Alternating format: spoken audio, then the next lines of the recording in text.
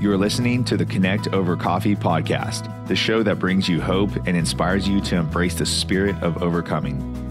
Each month, we deliver the latest and greatest information on progress and advances in ovarian cancer screening, diagnosis, treatment, and survivorship.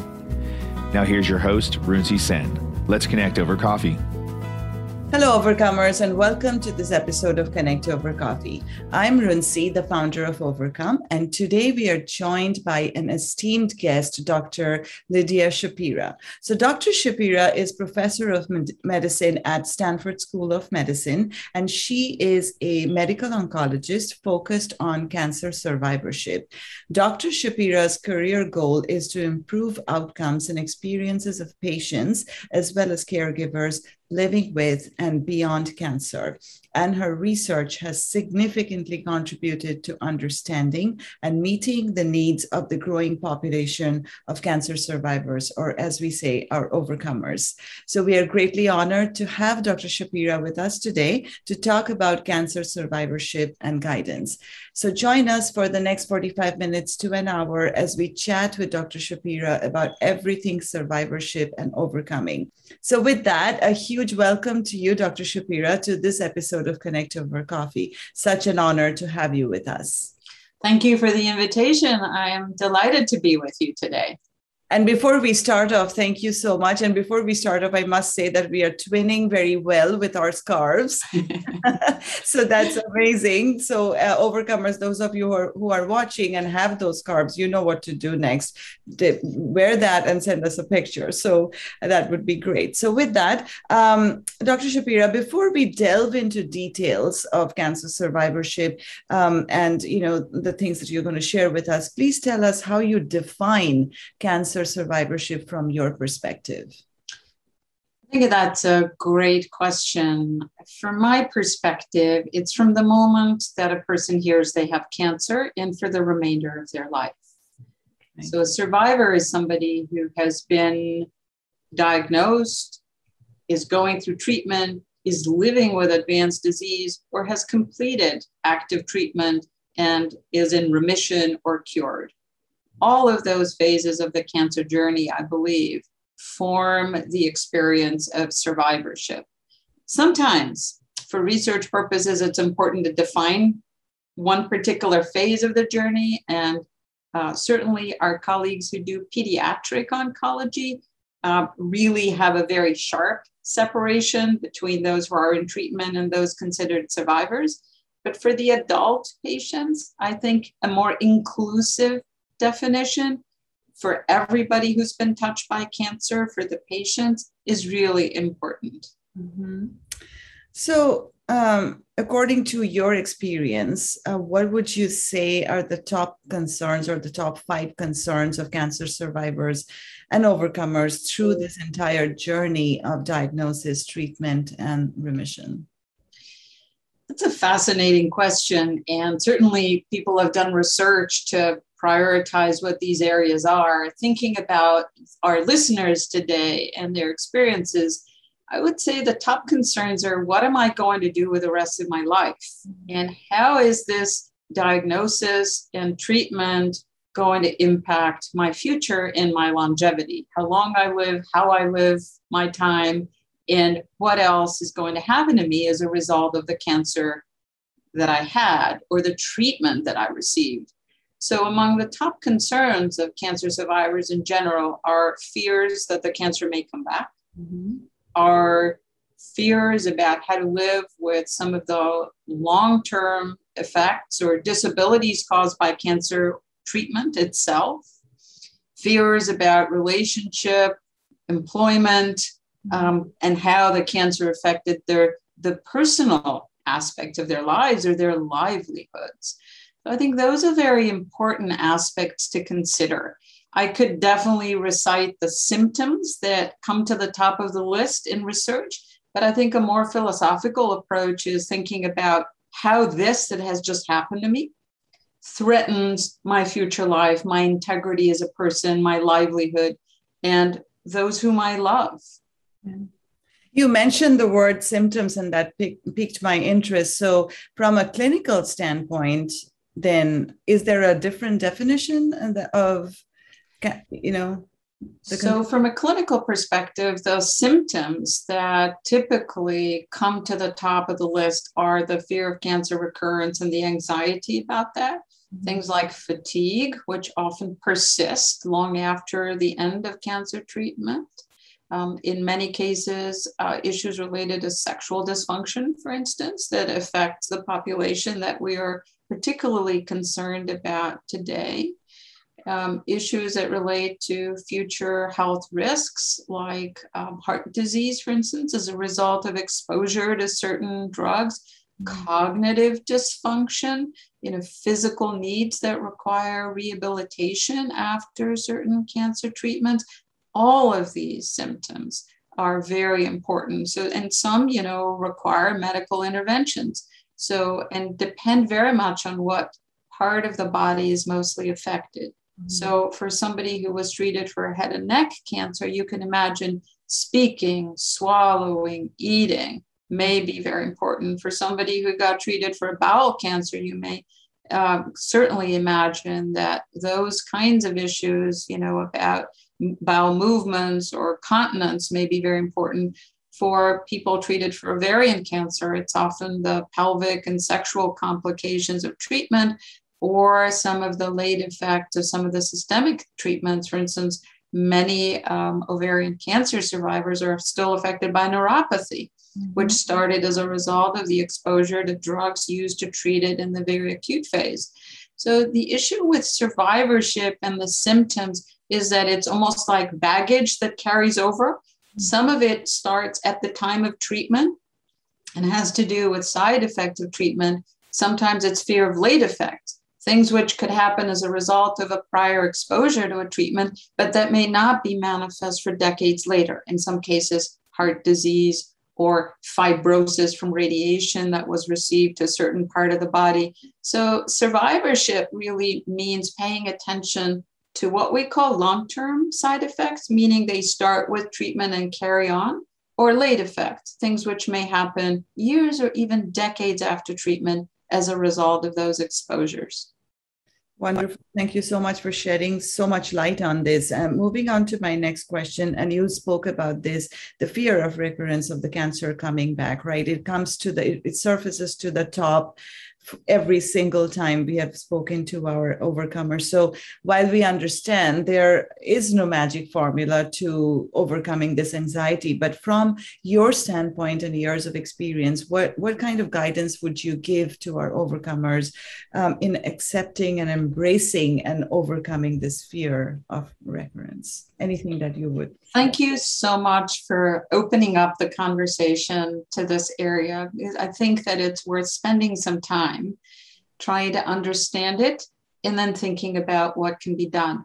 And let me also tell you that from my experience, but also from very good research, we know that this fear of cancer recurrence affects not only the patient herself or the patient themselves, but also their loved ones. The care partners also suffer with this fear of cancer recurrence, and it could affect their lives as well in meaningful ways.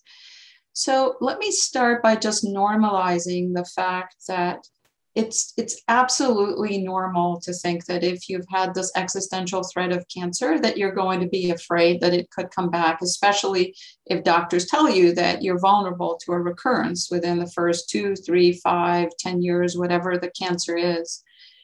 So some of it is quite normal, and it's maybe triggered by the anniversary of a diagnosis, by an upcoming appointment, by a new symptom. All of this we know is quite normal. The problem is that sometimes these normal fears become really intrusive thoughts, and they begin to populate and sort of dominate our thinking and our mindsets, so that they interfere with our ability to experience joy every day, to act normally, and they really become a problem. That's when this is sort of elevated to a major symptom and one that really needs to be recognized, addressed, and treated.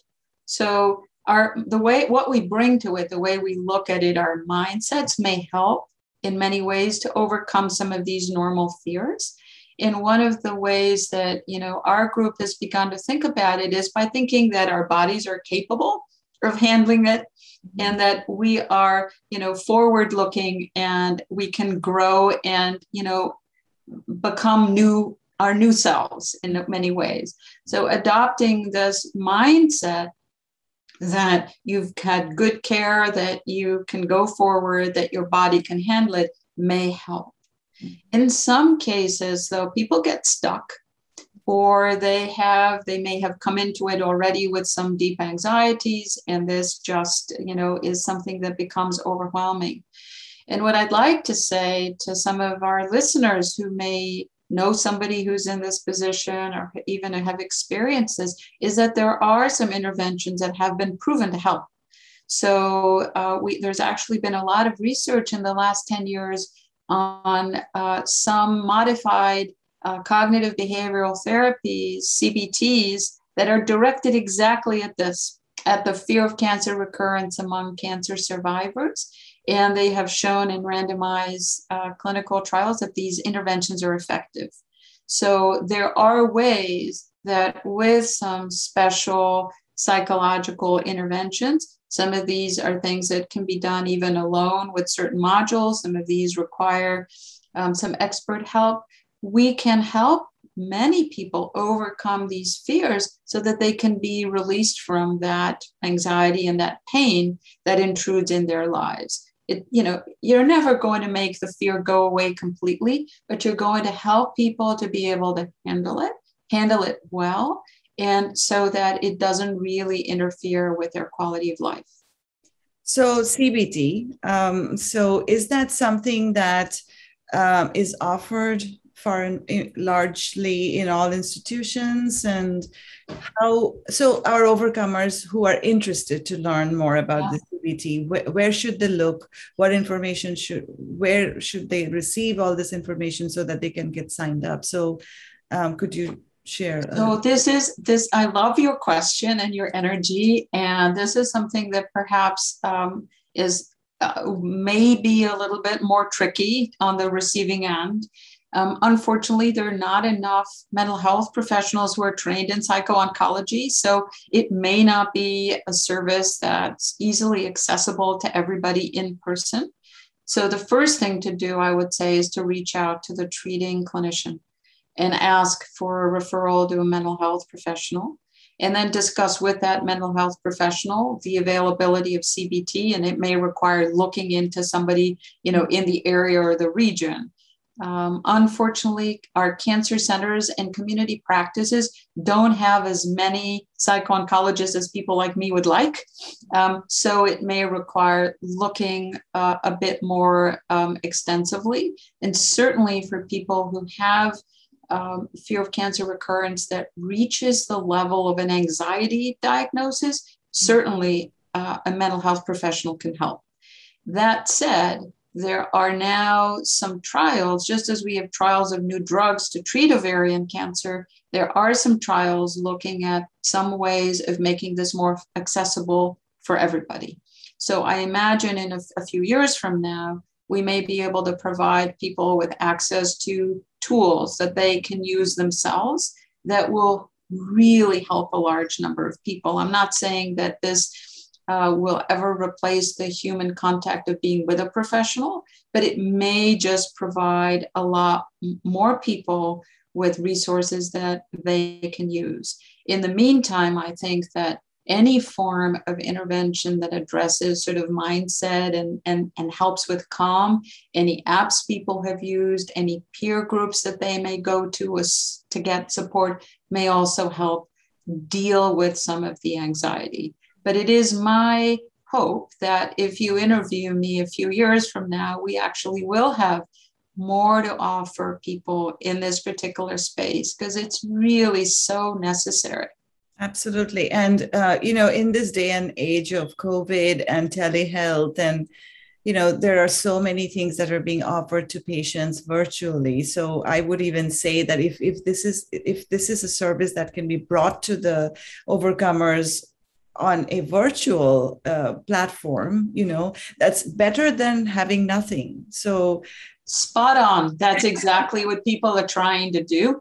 And I would imagine that if the listeners are interested and persevere, they may be able to access such services, even from their own home monitors. Fantastic. So speaking of mental health, we know that it is often overlooked in the entire treatment of cancer because the way I see it, the treatment of cancer still remains clinical. I mean, the mental health side of it is not as integrated. So in your opinion, how can we better integrate mental health management in this overall treatment? And what should our overcomers know and ask in terms of better managing their mental health through this entire process of overcoming? That's a lovely question. I would love to hear your thoughts on this as well and your experience, both personally and also what you've learned from others doing the work that you do. From my vantage point as a trained medical oncologist, I'm not an expert in mental health, but oh my goodness, sometimes I feel I'm practicing, psychiatry without a license, because a lot of what we do is really to attentively listen to the concerns of patients, validate concerns, sometimes normalize, sometimes provide information, and sometimes actually make the recommendation that the person get some counseling because, in those particular situations, perhaps they're overwhelmed and they're just not functioning well. So as a medical doctor and oncologist, I would say that the start of this is to recognize that we are one organism, mind and body, and to accept that, and not to try to compartmentalize or separate them, but to try to integrate them. And that begins a little bit with this issue of this mindset. How are we coming into this experience? Can we trust our bodies to heal? Do we feel capable of taking on the challenge? If we're not feeling capable or confident, what do we need? How can we assemble a supportive network? How can we assign tasks to our loved ones so that they will help us during difficult times? And this may be not just during the time of active treatment, but maybe, a long-term ask. So how can we begin to sort of, reflect on who we are, what we each need to undergo this very difficult work of being treated and assuming this other identity as a patient, survivor, however this is experienced. So to be very clear, I think understanding and facing the existential threat is where it starts. Mm-hmm. Taking time to calmly, come to terms with the fact that this situation will require some new skills, perhaps. Assembling a team and asking for help, knowing that it's very difficult to do this alone, communicating as clearly as possible with the cancer treat team, identifying somebody within the team who can listen to concerns and state them and ask for help when help is needed. Find good educational resources, that provide reliable, expert vetted information. Be comfortable about the treatment and feel, trust in the people treating one. I think that's key.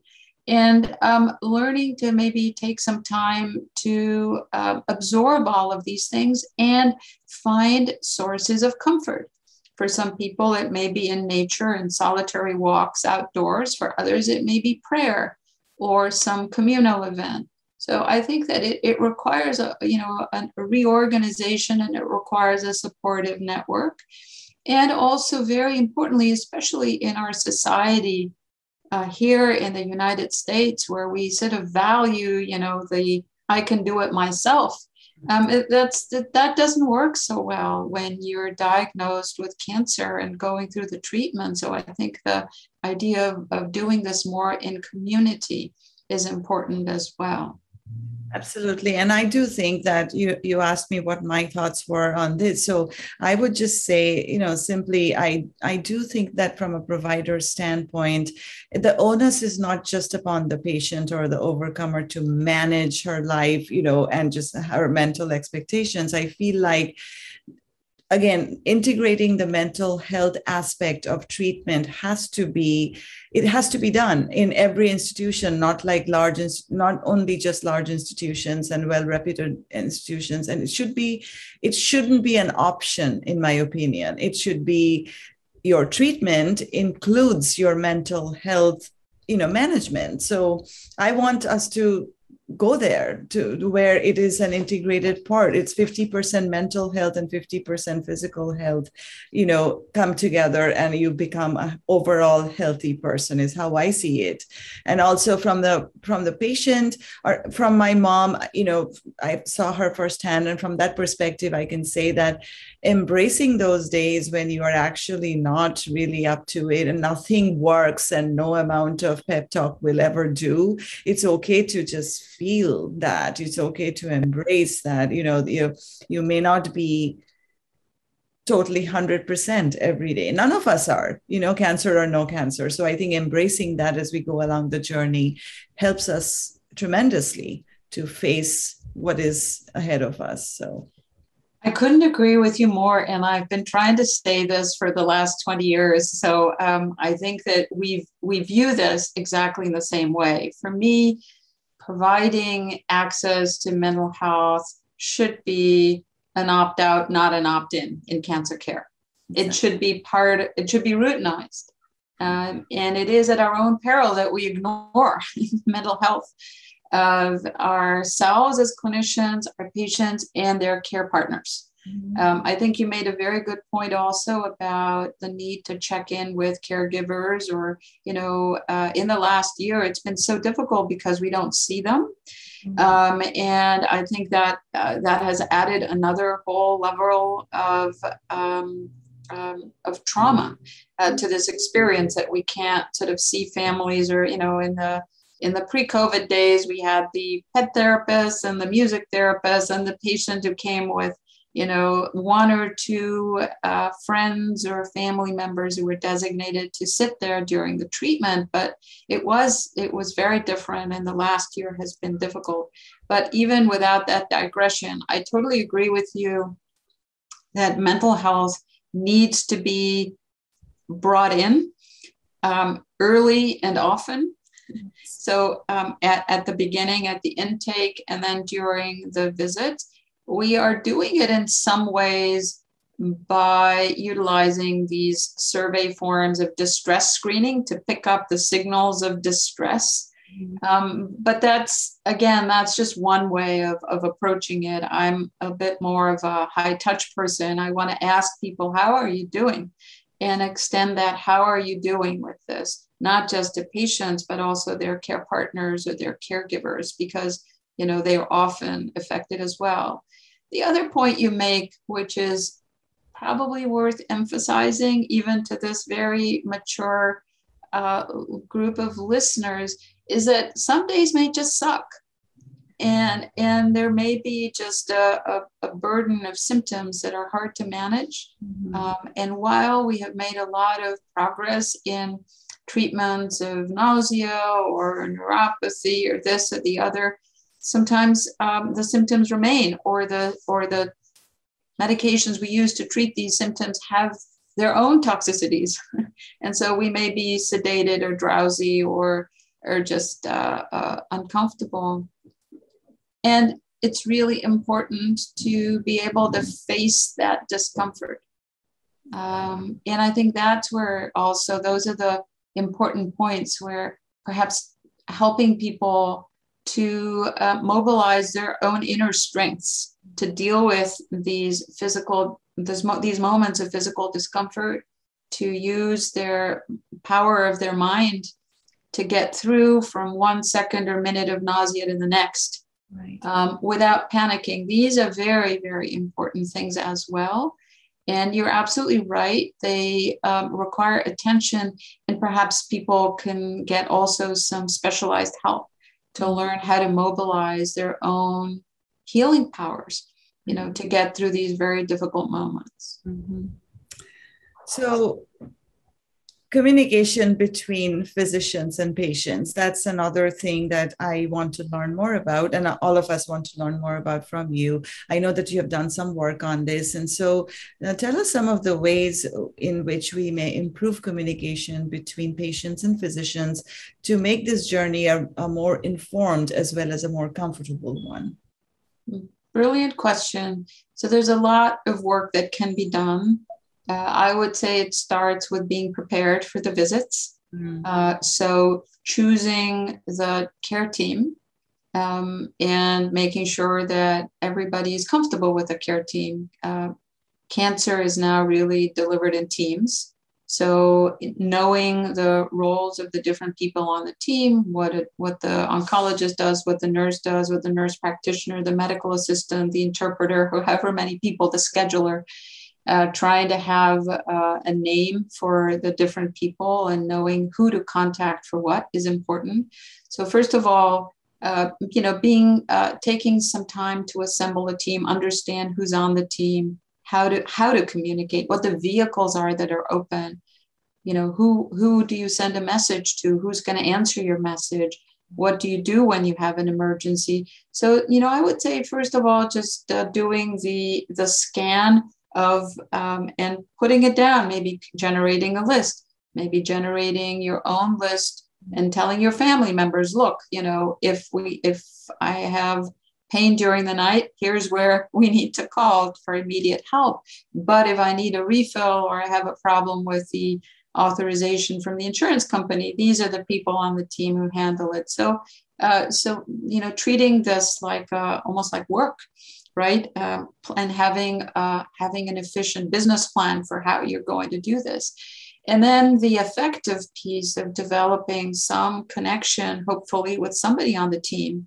It may be everybody, but it may just be a few people that who sort of see you. I think that one of the most important lessons I've learned doing this work is that everybody wants to be known as a person.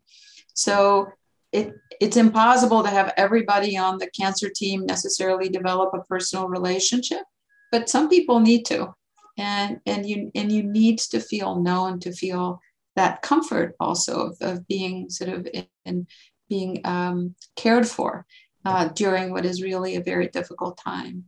So I think that's important, and then really to understand what's on your mind and be able to express it to somebody, and prioritize things. So if you have a visit and from your experience, or you've been told that the visits are typically 15 minutes or 22 minutes or whatever, then if you know that there are two things that are really important for you to discuss, say them out loud and say them at the beginning. I have two things I want to make sure that we address before the end of the visit. Is now a good time to ask them or state them, but to really be as clear as possible so you make things work for you. And then to have a tolerance for frustration. There will be delays. There will be times when things don't go so well. And that's when the systems are tested. And to have sort of a bit of a backup plan. If the visit didn't go well, maybe reach out and say, I felt that I didn't have enough time to speak, or I wish we could find a time to address this. If the time in the clinic before my treatment is not the right time, can we set aside a different time, maybe for a phone call to discuss this?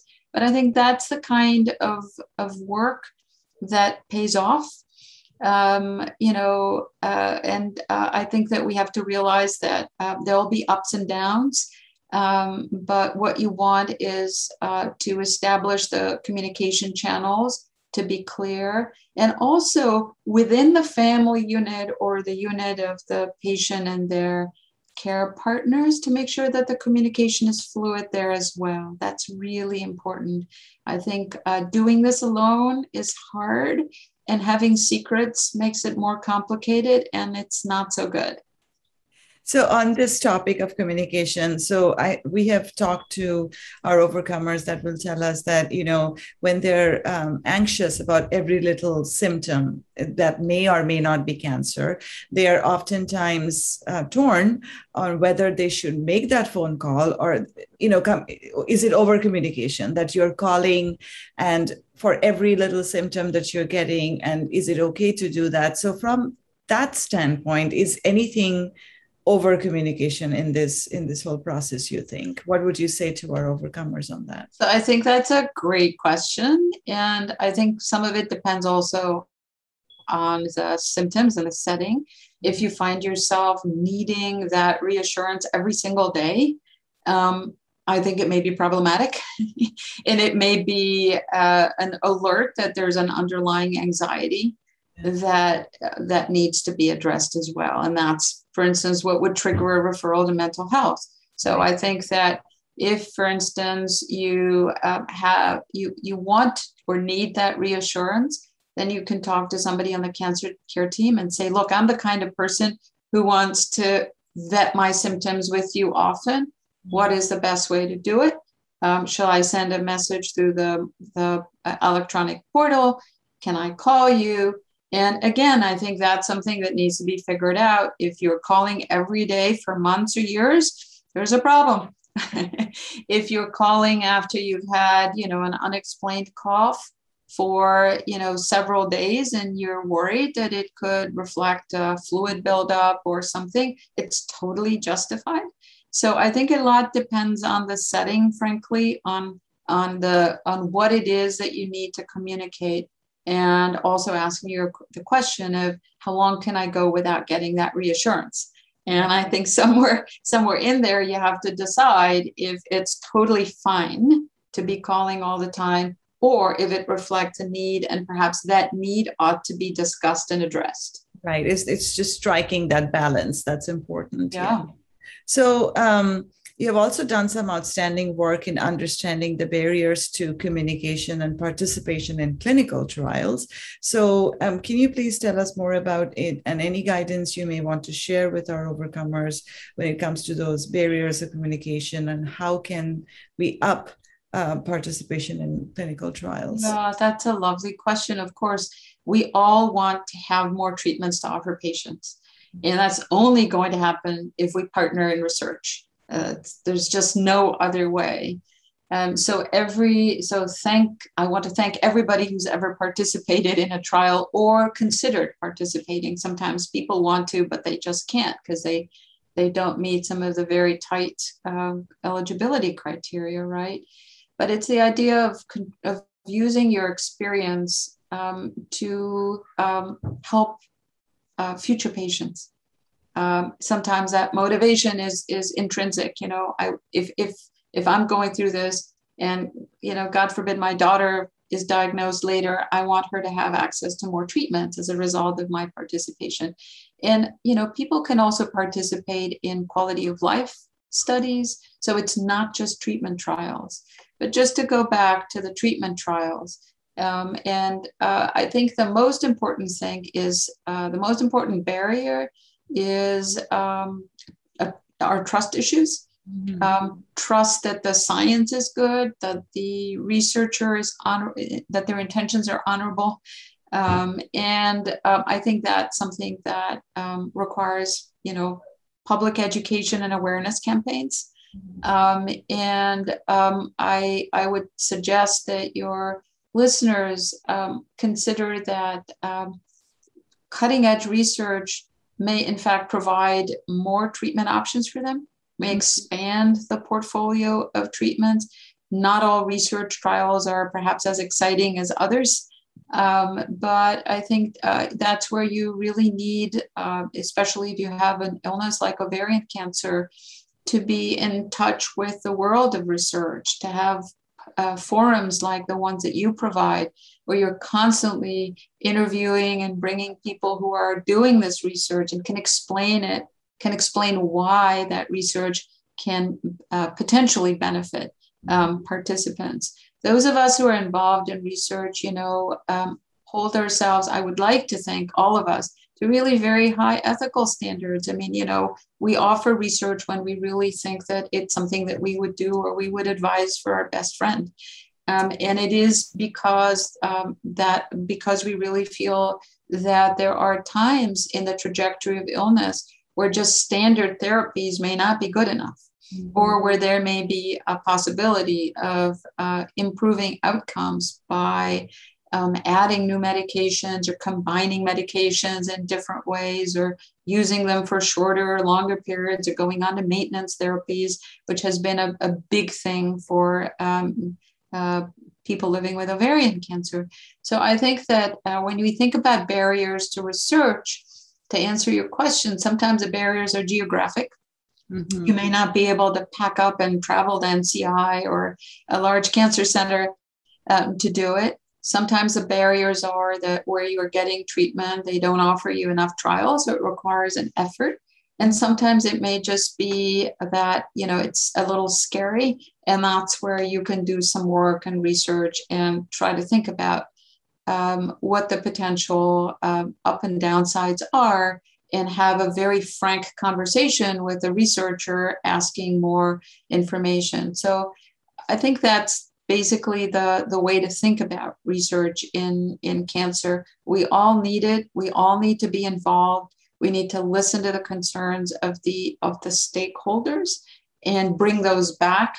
And I'm hoping that as we enter sort of new eras for research, that we will make it more participatory and provide actually more options to people who are interested and who have ideas about how to move the field forward. Mm-hmm.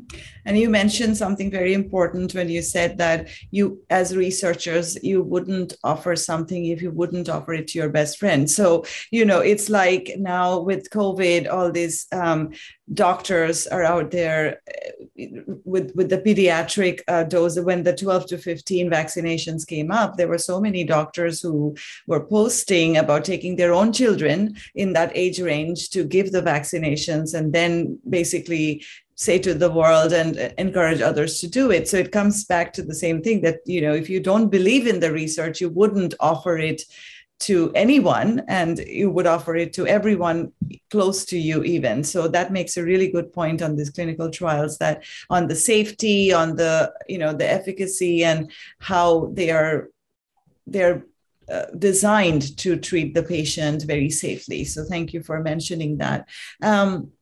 So symptom management is during and after treatment is something we all want to learn more about. And so could you kindly share your guidance on this with our overcomers, and how should we best manage the side effects that come with this, particularly with the ovarian cancer treatment, and any tips or guidance that you may have?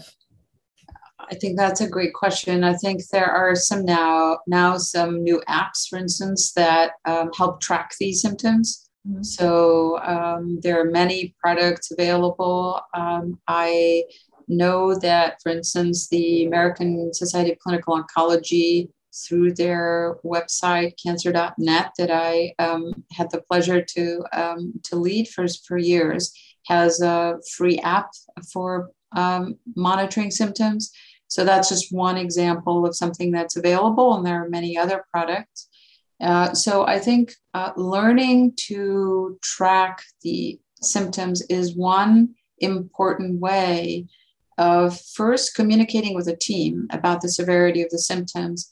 Second, perhaps gaining some control or recognizing there's a pattern, which might lead to some modifications to minimize that symptom. And thirdly, tracking the efficiency of the interventions that are used to mitigate that symptom. So if you're having, say, nausea and you're using anti-nausea meds and so on, to having a symptom tracker may actually help identify the times when you're experiencing this, how you're using the meds. And it may be something that's easy to share with a team, with a clinical care team, and lead to insights or recommendations for change. So I think that the first thing to do is to understand, become knowledgeable about the symptoms, learn how to manage them both with pharmacologic and non-pharmacologic interventions. Again, I'm a big fan of combining drug and mind. Right. So that if you have anticipatory nausea, you may, be able to use some mindfulness interventions to deal with that instead of just popping pills, or do both if it's absolutely necessary. So understanding these symptoms, understanding pharmacologic, non-pharmacologic interventions, tracking the symptoms, sharing that information with the team, and being flexible and quick to adjust. Mm-hmm. If you have a symptom that's really bothersome and you don't have a good plan, that's when you want to call and say, is there something else to try? Are there other medications? And then also understand, for instance, what the trade-offs are. The new medicine that you're going to use to treat your neuropathy, which is bothersome, may make you drowsy. So you may need to make some adjustments. So I think that's part of it. At the end of the day, I think of it as work. You need to, the best way to manage these symptoms is to understand them as much as you can, to track them, to intervene, to try things, and then come up with whatever you need to mitigate that symptom so that it doesn't interfere with quality of life, Thank you for sharing that very, very great information. And so just moving on to the role of caregivers, right? So we talked about them briefly. It's so critical in this whole journey of overcoming. So please share your guidance and any tips that you may have to enhance the lives of our co-survivors or co-overcomers that, walk this path alongside our survivors in this journey. It's so important, and especially in the last 1 year, now going on 2 with COVID, it's been difficult for our caregivers. So what advice and guidance would you have for them? This is such an important part of the cancer experience, right?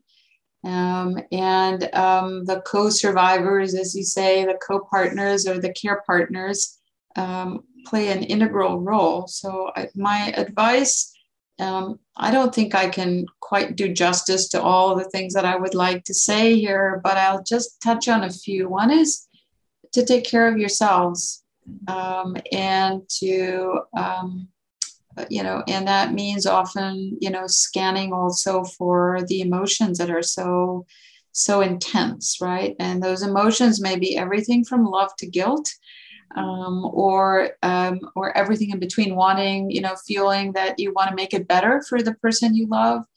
All of these things, I think, need to be acknowledged and internalized, understood. Taking some time for your own mental health, I think, is the advice I would also give to care partners, and not feeling guilty about it. And if there is really an intense need for physical caregiving, then having backup. I think that's also very important. So, there's been some interesting work in some of these areas to generate these caregiving atlases to sort of map out who is involved in care. There's some brilliant work being done about that, to actually go through the exercise of naming the people in the household, the people who are maybe a phone call away, but still in the neighborhood, the people who are long distance care partners or caregivers who may want to give a lot, but they may not be able to physically come. And this is something that clearly during COVID has been exaggerated. And then think about perhaps the institutional partners or community partners through agencies like visiting nurses or so on that are also involved, and map it all out and see who's supporting who and who else needs to be supported in that big picture, right? So I think that my advice about caregiving and to care partners and caregivers is, again, map it out, see where the strong points are, see where the gaps are. There may be times in the day when you would need more support. Well, maybe there is somebody who could be brought in to provide some relief, and make sure that, again, the lines of communication are all open so that you don't have people doing this alone. Mm-hmm. So that would be my advice. And then the last thing is the cultural piece of caregiving. There's so many different roles and identities that are formed around caregiving. And sometimes, relationships can deepen and sometimes they can fracture with these incredible threats that serious illness brings to this problem. So I think that's also something to consider. If somebody derives great meaning in being a caregiver, that's great, and we celebrate it. But if people are feeling burdened or burned out, they may need relief, and that may be shaped in part by also what the expectations are, or what the circumstances are, but also need to be taken into consideration. And like you said, for the caregivers particularly, it's important to acknowledge those moments when they're feeling burned out and not feel guilty about that, because it is relentless, and it's a challenging, but it's a very worthwhile journey. But it is a challenging journey to be the primary caregiver, or not even primary, any form of caregiver. So it's important to embrace the fact, acknowledge the fact when you're feeling burdened and not feel guilty about that. Thank you for mentioning all these great points. So just before we close, a couple questions. What has changed in survivorship over the years? Now we see more and more of the cancer survivors living, which is fantastic. I mean, the graph is continually going up. So what has changed in survivorship, and how has the care of the patient through survivorship shifted, and how do you see it evolving in the future? That's a great question, and a good one, right? Because we celebrate the fact that we're growing the number of cancer survivors. We're sort of sorry that people have to have this diagnosis, but we're excited about the fact that you get past it and you live with it. Mm-hmm. So the challenges really have to do with sort of integrating back into the system of medical care for many cancer survivors. The pain point is at the transition between the care team and then the primary care, going back to a community-based primary care model that may not be prepared to understand all of their needs. I imagine that for many of the overcomers who are, say, on maintenance therapies, the challenge is also to integrate with their primary care or their community gynecologist or others who are caring for them, who may sort of not be prepared to handle all of this. Mm-hmm. So that's where we're working. We're working basically to recognize the special services that cancer survivors may need. So again, it could be that there's a need for a neurologist or a sexual therapist, but there's also a need for basic primary care. Somebody needs to manage the hypertension. Somebody needs to look at the lipid profile. Somebody needs to think about screening for other diseases, to give advice about sun exposure, or to manage some of the complications maybe of cancer therapy. So that's where I see a lot of the need, both for the survivor who needs to have confidence and go back to doing all of these routine things, or seeing the orthopedist when the shoulder hurts or the knee hurts, and going back to resume their care. In the integration back into work in many cases, which is difficult because there may need to be some exceptions or adjustments, and not all workplaces are friendly for cancer survivors. And then, of course, the personal piece, which is that even some personal relationships may have shifted as a result of the cancer experience. So I think as I see it, it's all the work that needs to be done to reintegrate into the new normal, which is different from the prior, which is more complex and may require attention to areas both of help or work or home living that previously people just sort of took for granted. Right. Fascinating conversation. Like we talked about, we could stay on this for 5 more days, but what have I missed asking you, Dr. Shapira? I thank you. Been a phenomenal interviewer, and you have drawn all of my pearls of wisdom out of me. Thank you for that and the opportunity. I think that what's exciting is the conversation really is forward facing. And a lot of what we think about in survivorship is about looking ahead with confidence and feeling confident about that. And I hope that some of what we discussed today will give your listeners more confidence about the future. And on that note of confidence, this is my absolute last question to you, which is what message of overcoming would you have for our audience that's listening? Don't do it alone. Get your team, be prepared, take your time. That's wonderful. Thank you so very much, Dr. Shapira. This was such a fascinating conversation. You have spent so much time in helping us understand so many things about survivorship. Thank you for your guidance. We're absolutely honored to have you. And Overcomers, hope this was beneficial for all of you. With that, we will be back with our next episode of Connect Over Coffee very soon. Until then, you keep talking about ovarian cancer. And you know this, together we can overcome. Thank you and bye. Thank you for joining us. Make sure you never miss an episode by clicking the subscribe button now. This podcast is made possible by our sponsors, GSK and Clovis Oncology, and by listeners like you. Thank you for your support. Be sure to tune in for our next episode. Cheers to overcoming.